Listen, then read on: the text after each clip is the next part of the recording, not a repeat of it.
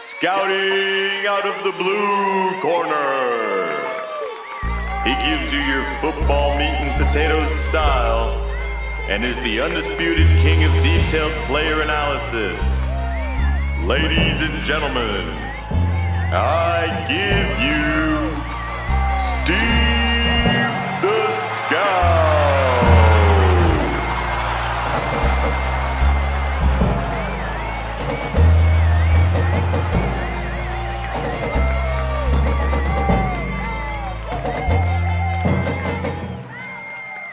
This is Steve the Scout, the voice of the Pro Football Scouting Podcast. We got Week 6 up for you next. This is the best damn NFL recap show anywhere. Excited to bring it to you next on the Pro Football Scouting Podcast. Welcome to the Pro Football Scouting Podcast. This is Steve the Scout. I am the voice of the show, the creator, and I am pleased to be with you guys for another week of football. What I strive to do is give you the best information you get anywhere on the NFL in terms of game day coverage after the game is over. My goal is to give you the best pre-play analysis and post-game analysis that you're going to get anywhere, and being the only show that actually reports on every single game at this level of detail. I'm glad to be with you today again.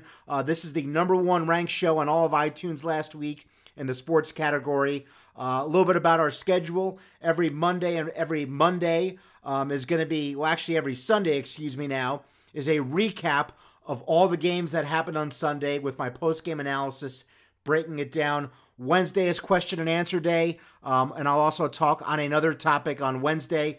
Emails, if you have a question and want to get on the show, email me at stevethescout81@gmail.com. You can also follow me on Twitter, Facebook, my website, stevethescout.com. Look forward to having you guys reach out. And soon, we will be releasing the Pro Football Scouting Network on YouTube. So I am excited about that. So let's get things kicked off today by talking about what happened in the game where the Cleveland Browns visited the San Diego Chargers. In my opinion, the Cleveland Browns lost this game, and although the Browns got blown out, I thought Baker Mayfield looked good, considering what he had to work with. Mayfield hurt his foot early in the game after slipping on of all things, a first down marker on the sideline. Just a freak thing. He lost really his mobility the rest of the game and played hurt, so you got to give him a lot of credit for that. It made it harder for him to throw on the run, and combined with the Chargers' dominant performance from their secondary, that made it even harder. And that's why I say, based on what he had to work with, they did not allow the Browns wideouts, and I'm referring to the Chargers secondary, did not allow the Browns wideouts to get really any separation. Casey Hayward was outstanding. Good game from number 24, Trevor Williams. I saw him a lot during the game. He was very tight on his coverage as well. Made some big plays. Look, their secondary can tackle and blitz because they got Derwin James back there. I said before the NFL draft, the best defensive player in this NFL draft is Derwin James, and you're going to see it. And so far this year, he's proved me right on that. James has the ability to line up in the slot, to line up outside, to play center field, and blitz on the edge. He offers an insane amount of versatility. Now, let's look at the offense. Let's look at the offense here for the San Diego Chargers. Look, their quarterback, Phillip Rivers, it's disgusting how underrated he is pre-play. It really is. He's so good pre-play. I mean, he is the elite of the elite. He's in that conversation. He does a great job playing chess with your defense. People think of Tom Brady and Drew Brees like that, but Phillip Rivers, Alex Smith, some of these guys are really good as well. He did a great job playing chess with the Browns defense before the snap. It helped out Melvin Gordon. It helped out the Chargers receivers, and the Chargers literally played a near perfect game. I don't know if there's any team on Sunday that played as perfect a game as the Chargers did. Phillip Rivers was at an MVP level again, and if Phillip does not get into the Hall of Fame, that will be a damn travesty. He is, in my opinion, the best pure quarterback of that class of 2004, which also included Eli Manning and Ben Roethlisberger. The Chargers won this game in the trenches. They won at the point of attack, Russell Okung, their left tackle, held his ground against Myles Garrett a lot better than what I would have expected.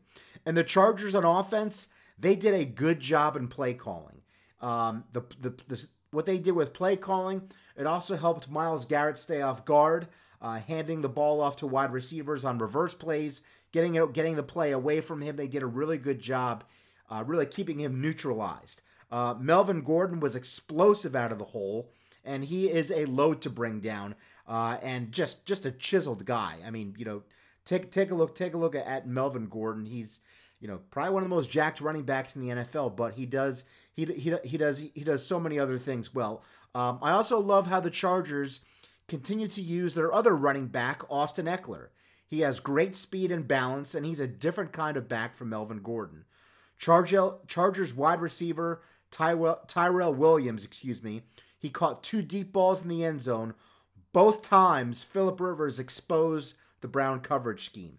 So, looking at what happened after that, the Chargers, they didn't have to blitz. They were just naturally better in the trenches on both sides of the ball.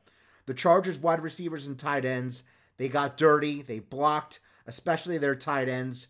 The Browns were out of position all the afternoon, and the Chargers really ripped them apart in the open field. They looked as good as they have all year. I mean, what can I say? I thought the Browns should have been more creative with how they got the running backs involved on a consistent basis in that game. The Browns couldn't protect Baker. He was too hobbled to run. The receivers couldn't gain separation, and they were just flat out outplayed. Final note, I am a big fan of Browns linebacker Joe Sherbert.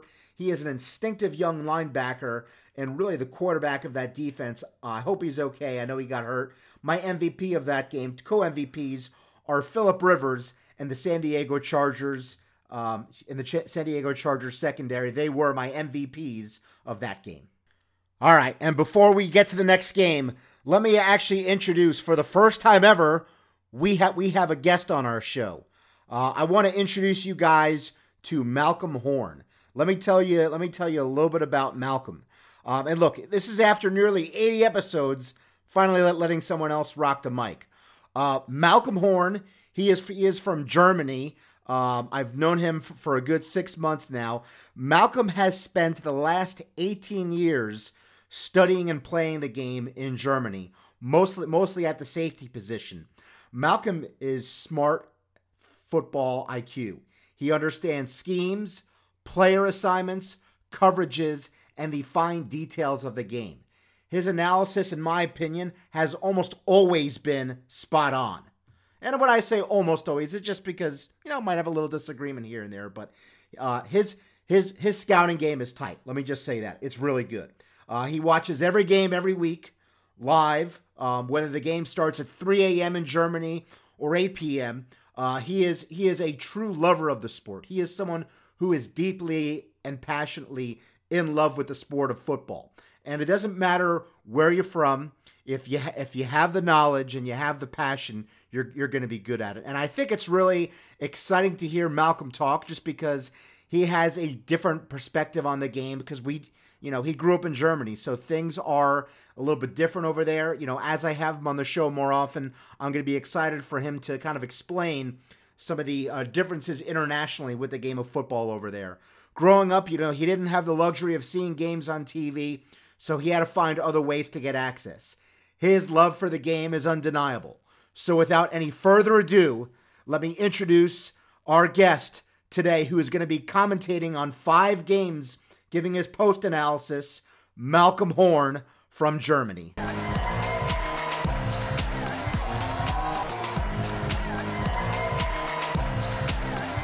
Welcome to the Pro Football Scouting Podcast, Malcolm Horn.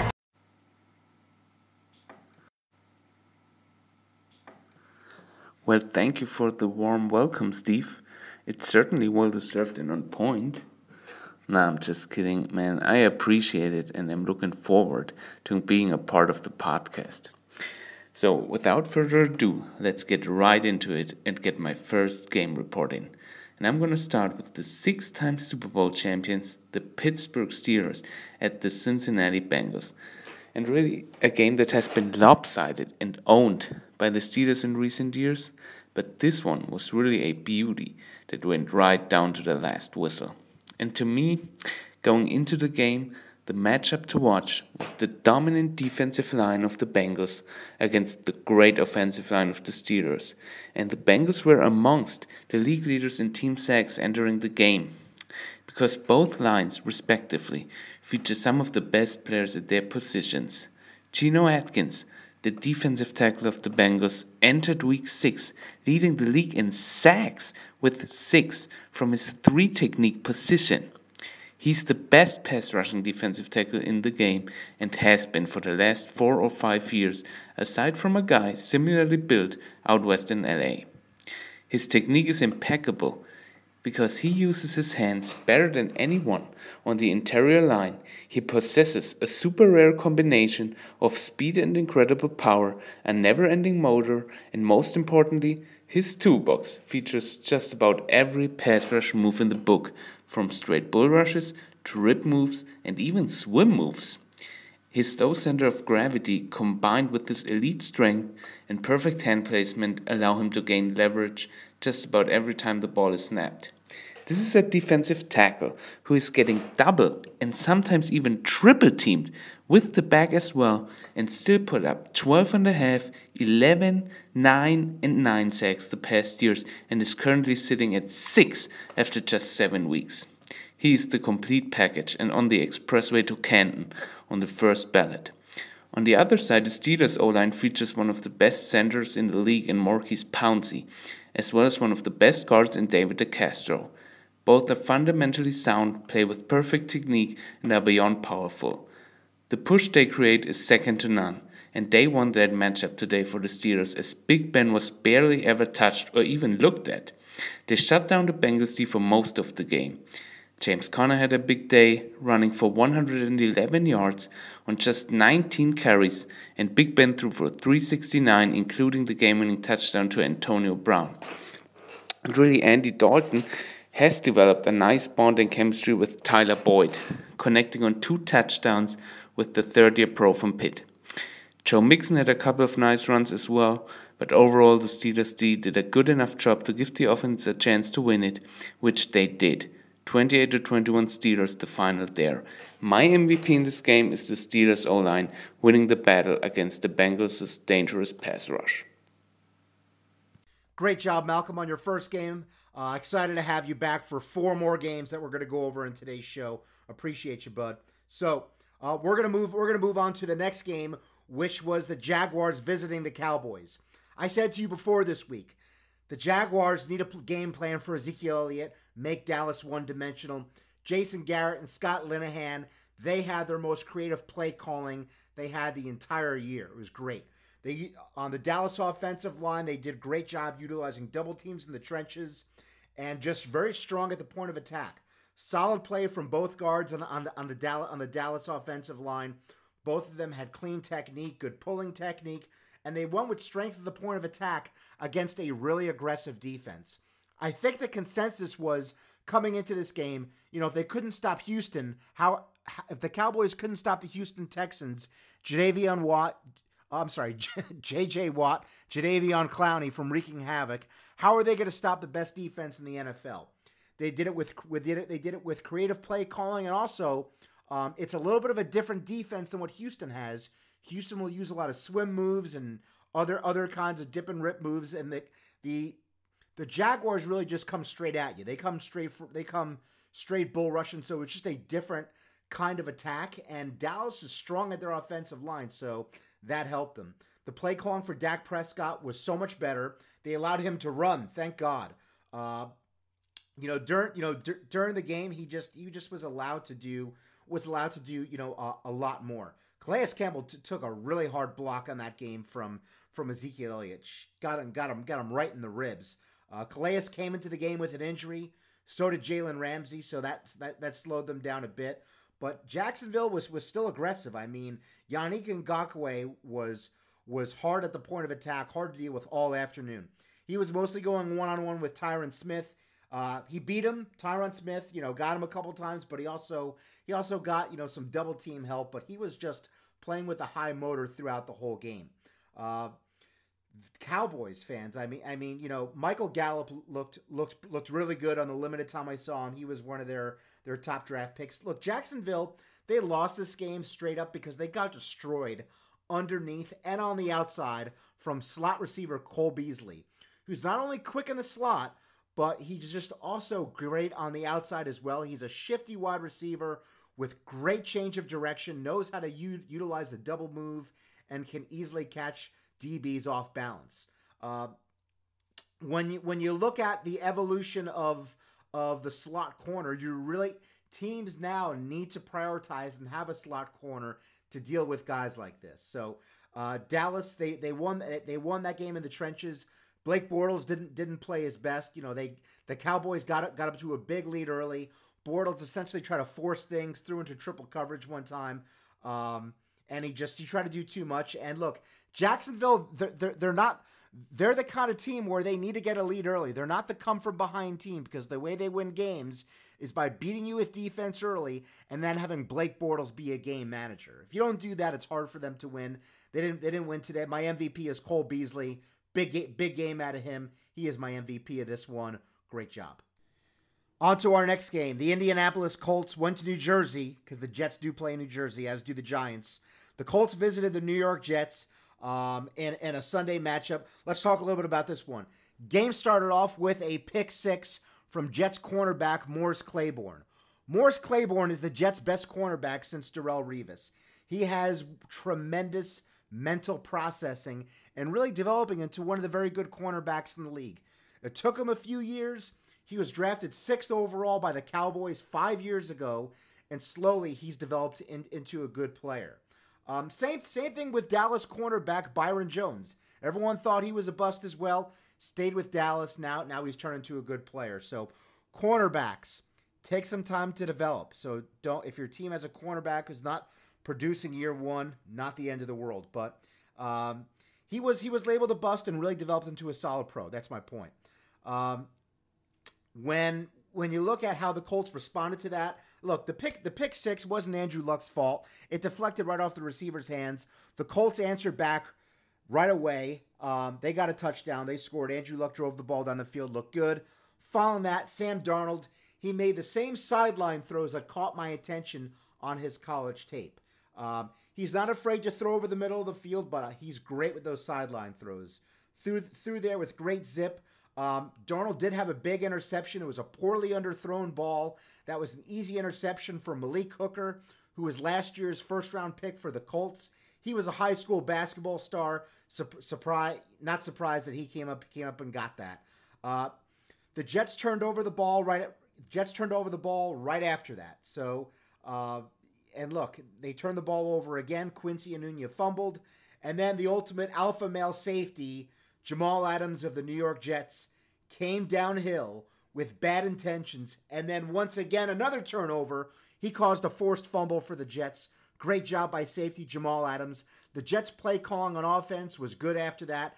They set up simple throws for Darnold. Robbie Anderson, the receiver, got separation on some plays, and Darnold came up really big on a short yet very tight throwing window for a touchdown after that.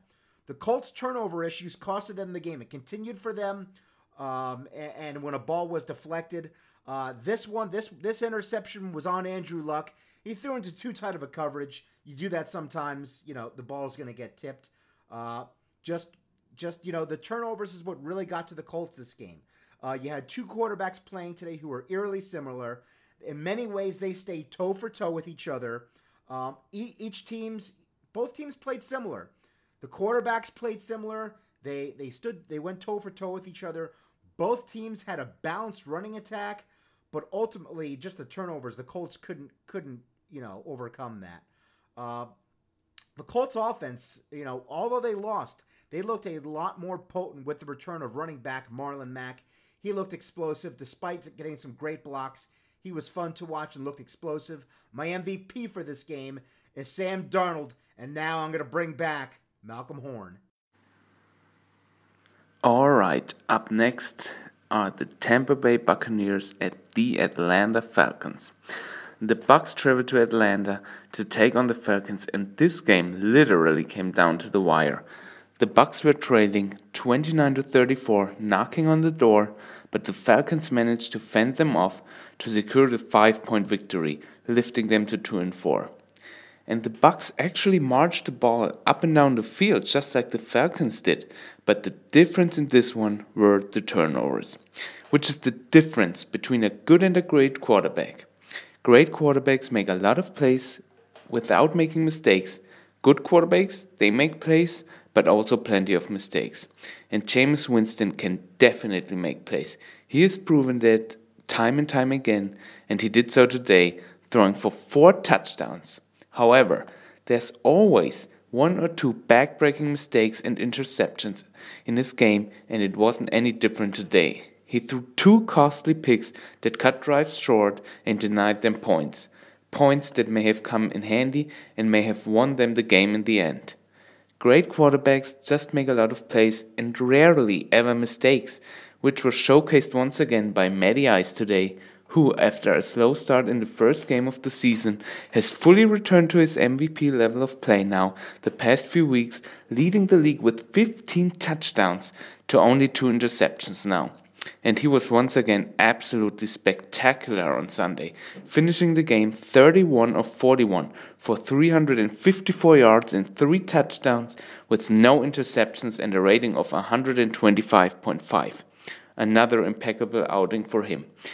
His accuracy and ball placement are on another level right now, as is his anticipation, his awareness, his pocket presence, and his mind manipulating defenses, being a master of chess, accounting for everyone and knowing where each player of every team is and where to go with the ball pre-snap as well as post-snap are without question Hall of Fame level great.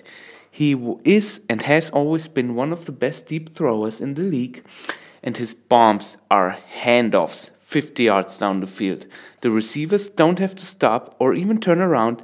All they gotta do is stretch out their arms because the ball will be thrown perfectly in front of them. Matt Ryan's performance is even more impressive when you take into account the fact that he doesn't only have to play his opponent, he also gotta battle his own defense, who for the life of God can't stop anybody if their lives depended on it. The only bright spot on a wounded Falcons D continues to be defensive back Damontae Kazee. Filling in for the injured Robert Alford, who's out for the year, Kazee has been absolutely balling. I was very high on him coming out of college.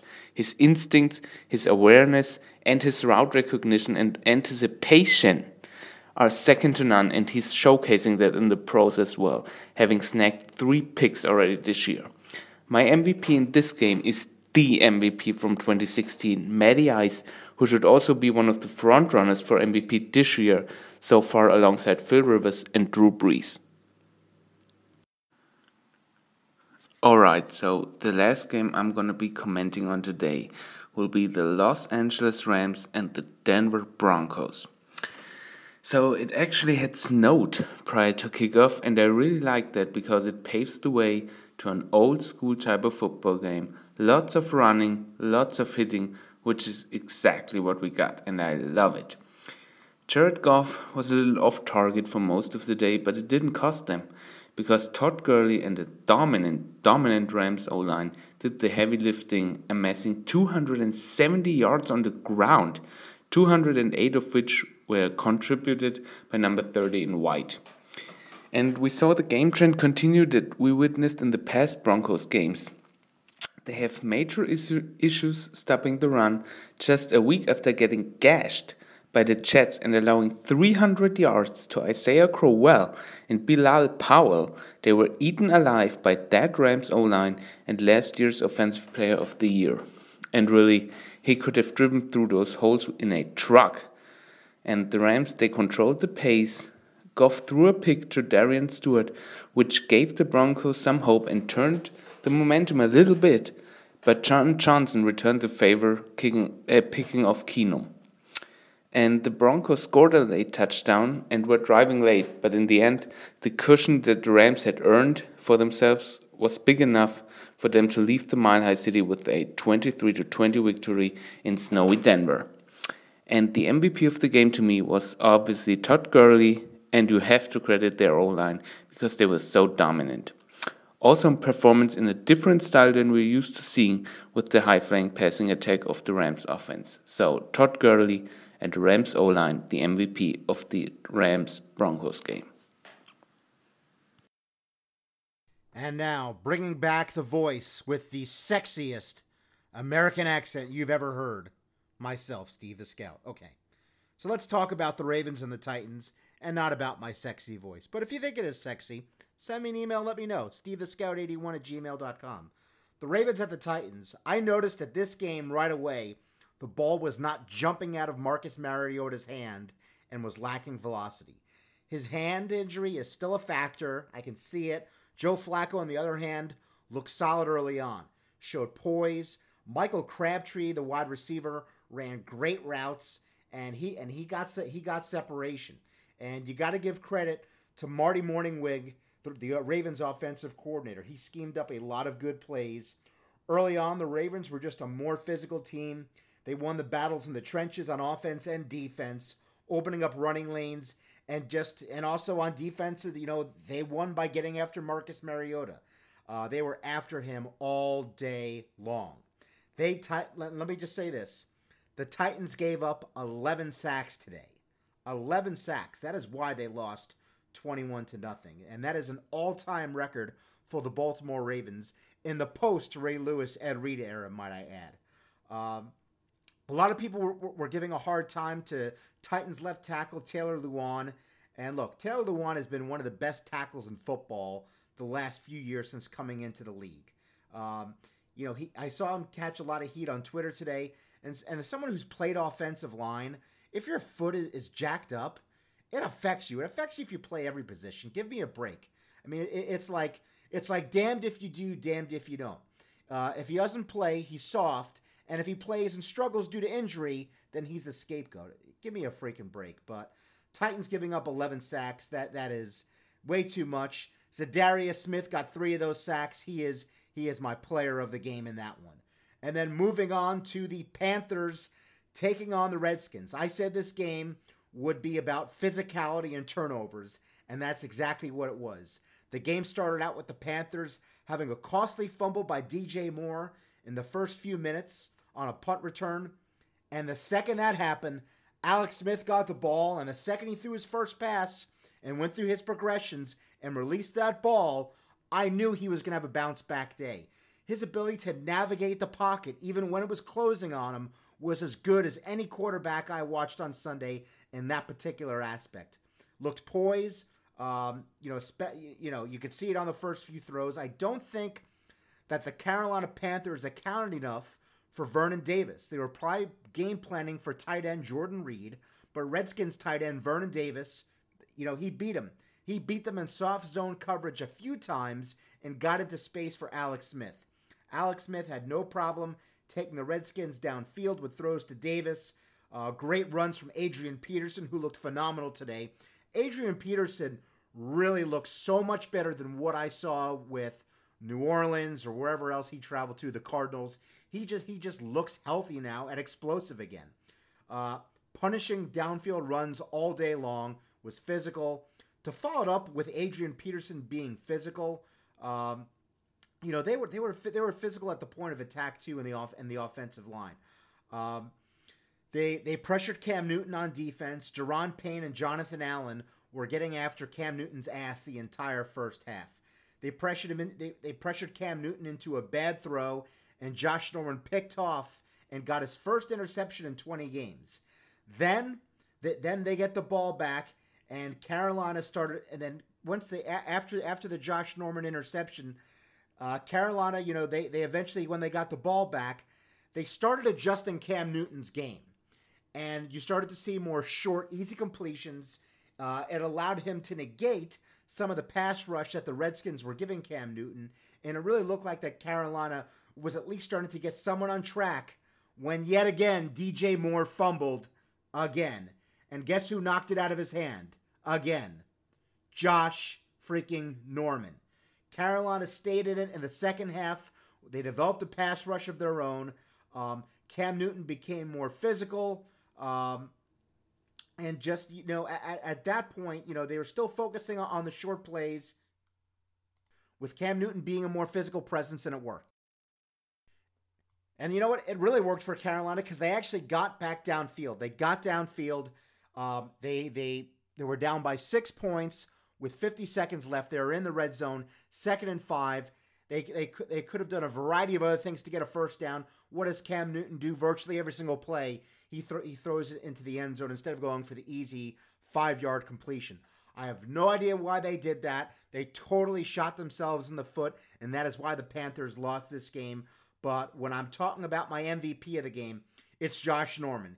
He caused 2 turnovers. Outside of that, he had a very solid game. He is my MVP of this game. And today, Malcolm was actually in London to see the Seahawks battle the Raiders. So being that he was at the game, I'm definitely going to let him cover that one. Malcolm, take it away. The Seattle Seahawks and the Oakland Raiders from across the pond in London, England. And this was a game that was absolutely dominated by the Seahawks. The Raiders were overmatched in the trenches on both sides of the ball, on the offensive and defensive lines, keeping Russell Wilson upright on one side and sacking Derek Carr 6 times on the other hand. And as he is almost every week, Russell Wilson was sensational yet again. His poise, his quickness with which he recognizes defenses and what's going on the field, accounts for everybody and knows exactly where he wants to go with the football. When you watch the tape every week, you're watching Hall of Fame caliber dominance every single week. Wilson is always in control and can rarely ever be stopped. He will score and he will put the ball in the perfect place where only his receiver can get it. And that's just what he delivered today, tossing 3 touchdowns on 17 of 23 throws for 225 en route to an easy win for his Seahawks. And the biggest problem really for the Raiders was the fact that their pass rush just couldn't get home because their pass rush doesn't exist. They tried a lot of zones to make up for that and not leave their corners vulnerable on islands, but zones only work against average quarterbacks that have trouble completing passes into tighter windows. A great quarterback would just slice you apart, which is exactly what went down in this game. The game was never competitive and the Seahawks ran the ball almost exclusively in the second half because their lead was so comfortable. The Raiders are in big trouble in my opinion, and their defense just can't get off the field, and Carr was harassed all day long as well. So my MVP in this one is the man who led the league in touchdown passes last year and should have been the MVP, accounting for 86% of his team's offense, basically carrying them all by himself, succeeding despite everything around him just burning, having the worst O-line, no running game whatsoever, and being sacked more times than any other quarterback in 2017. Russell Wilson is the MVP. And before I get to the next game, I want to give you guys an impression of what it's like at the London Games, because I don't think fans in the US are aware of just how big our sport has become in Europe. And the London Games see fans from all across Europe gather to celebrate football. Fans from England, of course, from Germany, France, Italy, Spain, Croatia, Switzerland, Belgium. I could go on and on. And the cool thing is really you'll see jerseys from just about every team. And Regent Street, which is one of the biggest and most popular streets in London, is closed and filled with NFL fans. And they count over 500,000 there on every single game day. It's just a sea of football fans, and it's really exciting. It's just awesome to see, and I truly believe it will only grow. And yeah, it's just amazing to see the trend developing that way. Next up, the Buffalo Bills at the Houston Texans. And this game got off to a slow start due to the Bills' limitations at quarterback and the Texans' horrible offensive line. Deshaun Watson was sacked 7 times, threw 2 picks, and really struggled mightily in the first half. Despite that, the Texans shut out the Bills in the first 30 minutes and took a 10-0 lead into the locker rooms. In the third quarter, the Bills got J.D. McCoy going, and Nathan Peterman, who had entered the game for the injured Josh Allen, threw for a touchdown, helping the Bills take a 13-10 lead. Then on the ensuing drive, Deshaun Watson led a Texans drive that had them inside the Bills' 1 with goal to go, but the Bills denied them and the Texans had to settle for a field goal. After that, the Bills had a chance to go on a game-winning drive themselves, needing only a field goal, and this is when the Texans D really stepped up yet again. Jonathan Joseph picked Nathan Peterman and ran it back for the pick 6, winning an ugly game for Houston. And really, you gotta give kudos to the Bills defense, who played a great game and did everything in its power to keep their offense in it. Their pass rush was dominant all afternoon. They kept the weapons of Houston in check. They really forced mistakes, sacked Watson 7 times, but in the end, turnovers decided the game and they were really backbreakers. So my MVP in this game is the Texans D, who came up big with timely takeaways when the Texans needed it most. Good job, Malcolm. And now I am moving on to the next game, and it was the most exciting game of the week, where the Chicago Bears hosted the Miami Dolphins. This game was a heart-pounding thriller. My good friend Angelo from Miami told me that this Dolphins game took a good 20 years off his life. Hang in there, Angelo. The Dolphins got the win. We have warm blankets, electrolytes, and hot cocoa coming your way. Dolphins quarterback Ryan Tannehill was a last-second scratch due to a shoulder injury on his right throwing shoulder. Brock Osweiler came in. He put up big numbers on offense, but I would not get excited about it. He's still a turnover machine. He still has decision-making issues. You saw that in Denver. You saw it in Houston, and you even saw it today.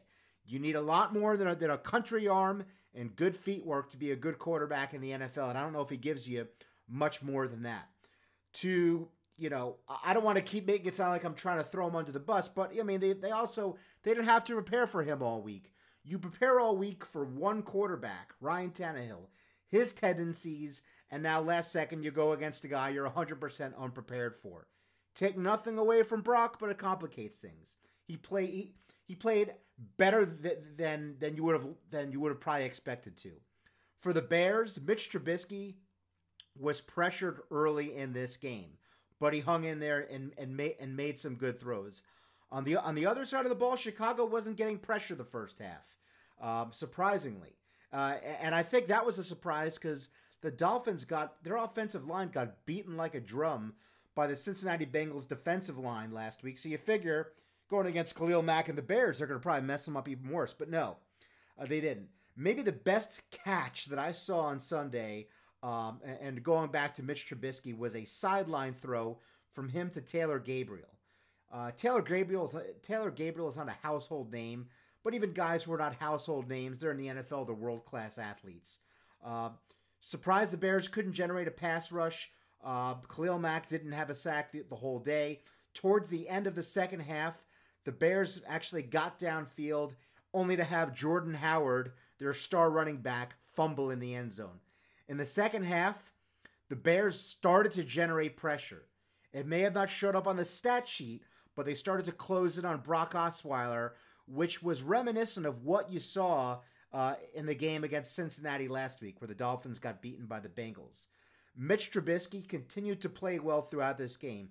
He threw with touch and accuracy on his deep passes, and overall just a promising game from the young quarterback from the University of North Carolina. Trubisky has some wheels. He can throw well outside of the pocket. Many starting quarterbacks struggle throwing across the hashes, throwing across their body, which you shouldn't do, and throwing on different angles. Not a problem for Mitch Trubisky. He does all of that. No question to me, he's turning into an exceptional quarterback. But fast forward, what happened at the end of the game? Why was this such a thriller? So, you look at what happened at the end of this game. This game went into overtime, tied 28-28. The Dolphins, they got downfield thanks to a big run by Frank Gore. They had first and goal on the 1-yard line, and with the ability to just close out the game right then and there in overtime. What happens? Their backup running back fumbles, so Chicago gets the ball back. They go downfield, kick a field goal, miss it, and with 15 seconds remaining in overtime, the Dolphins go downfield and kick a field goal of their own to win the game. And I got to give the MVP vote to the Dolphins' offensive line. They showed up big in the second half, even though they were starting to get beaten. They hung in there and allowed them to win that game, allowed them to make big running plays. The Dolphins' offensive line is my MVP for that one.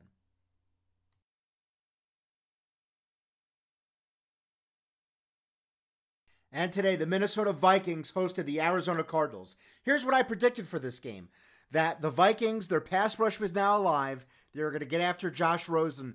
And when Josh Rosen gets pressure, he struggles. And let me just say this. On his college tape, it's apparent. When he starts to get pressure, he hears footsteps. He doesn't always have the best pocket awareness. It's certainly something that can be developed, and he gets out of a rhythm.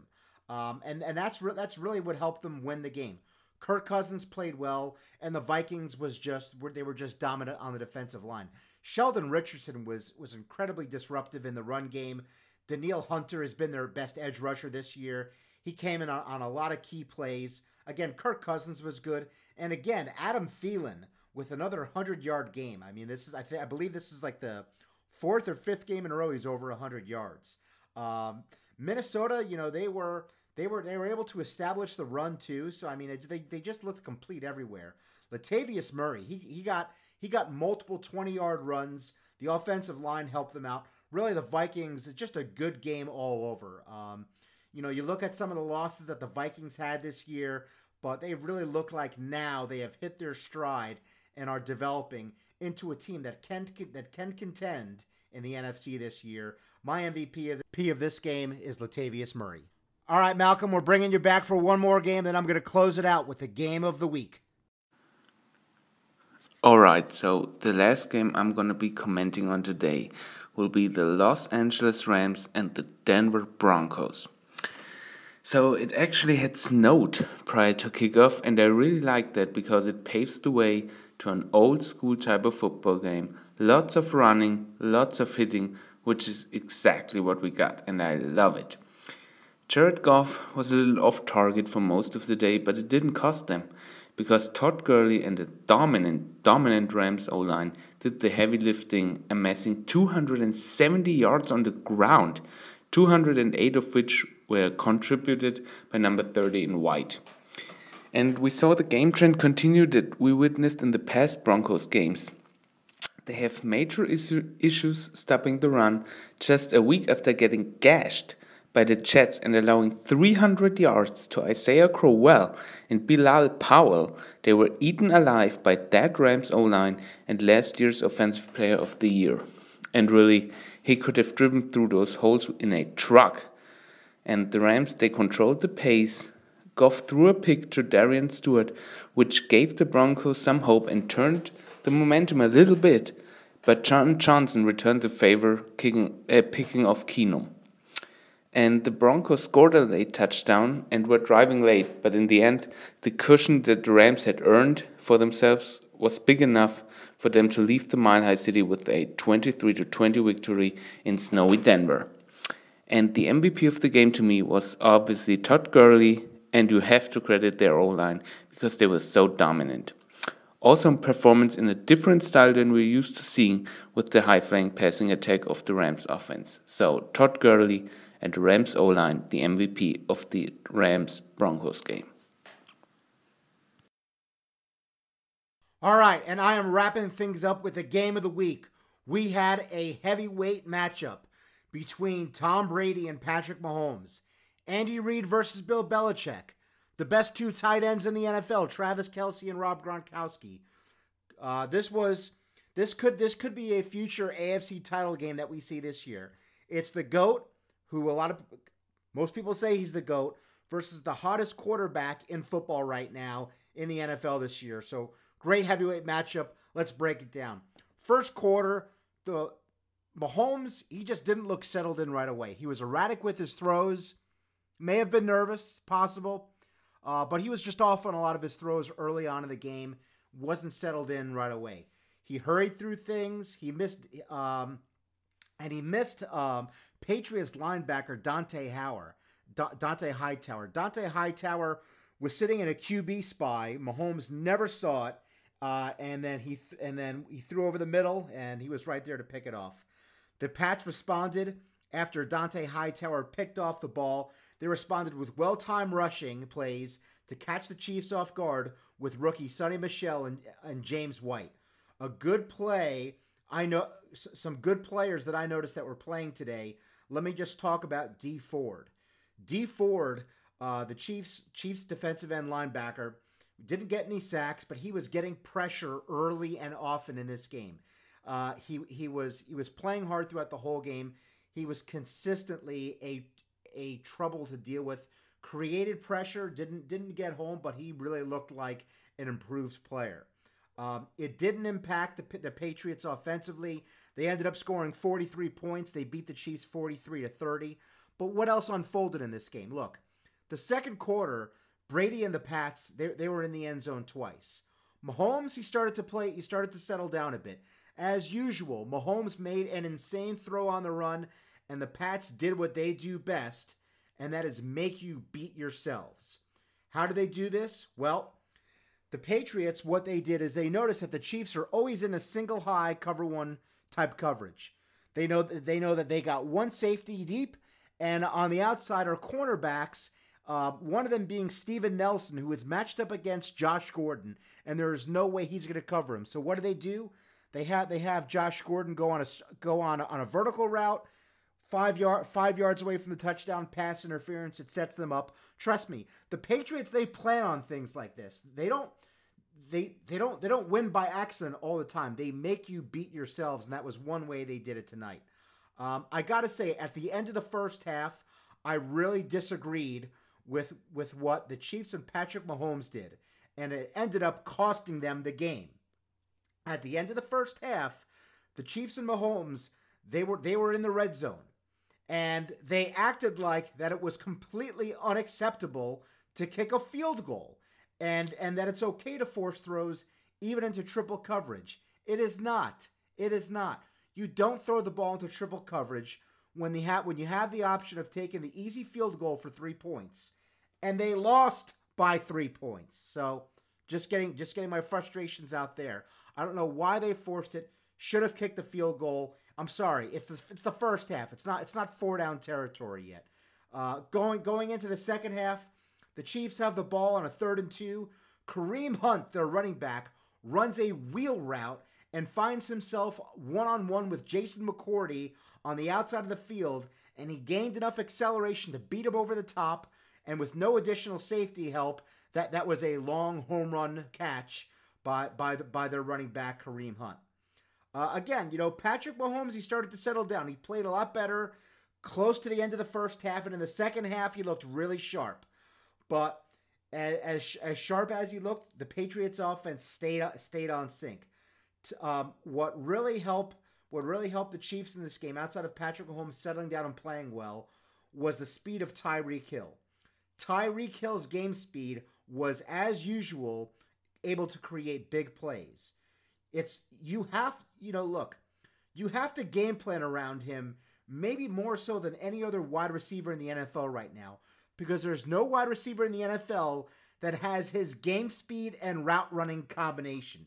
You can't play cover 0 or cover 1 because virtually no DB can keep up with him, and if he beats you over the top, you are screwed. On 3 different occasions on 3rd down, Tyreek Hill used his speed to break off, which led to him scoring 3 touchdowns. He might be the most difficult receiver to cover ever when you're talking about game speed. It is once in a lifetime, world class. I know a lot of guys that are 40-yard dash heroes, but they don't know how to convert their speed to work into an NFL route tree, or run the full route tree, excuse me. The Pats won this game 43-40. Close game, back and forth offensive war. The Pats play calling was just superb. They may have let up a lot of points, but schematically on defense, they were very creative, as they always are on offense, maximizing their personnel. And again, I just really thought that at the end of the first half, the Chiefs should have kicked a field goal. They would have been able to stay in this one. So that wraps up everything for my Sunday post-game analysis. I appreciate you guys. Feel free to send me feedback on the show, as well as send me questions. Every Wednesday is question and answer day, but if you guys want to give me feedback on the show, you can also send that directly to SteveTheScout81@gmail.com. Hopefully this is the best damn post-game show you've heard all week and the only one you need to hear. And I am Steve the Scout with the Pro Football Scouting Podcast signing off. I will answer your questions on Wednesday. And so, another story was written. NFL Week 6 in the books. I will see you Wednesday to answer your questions.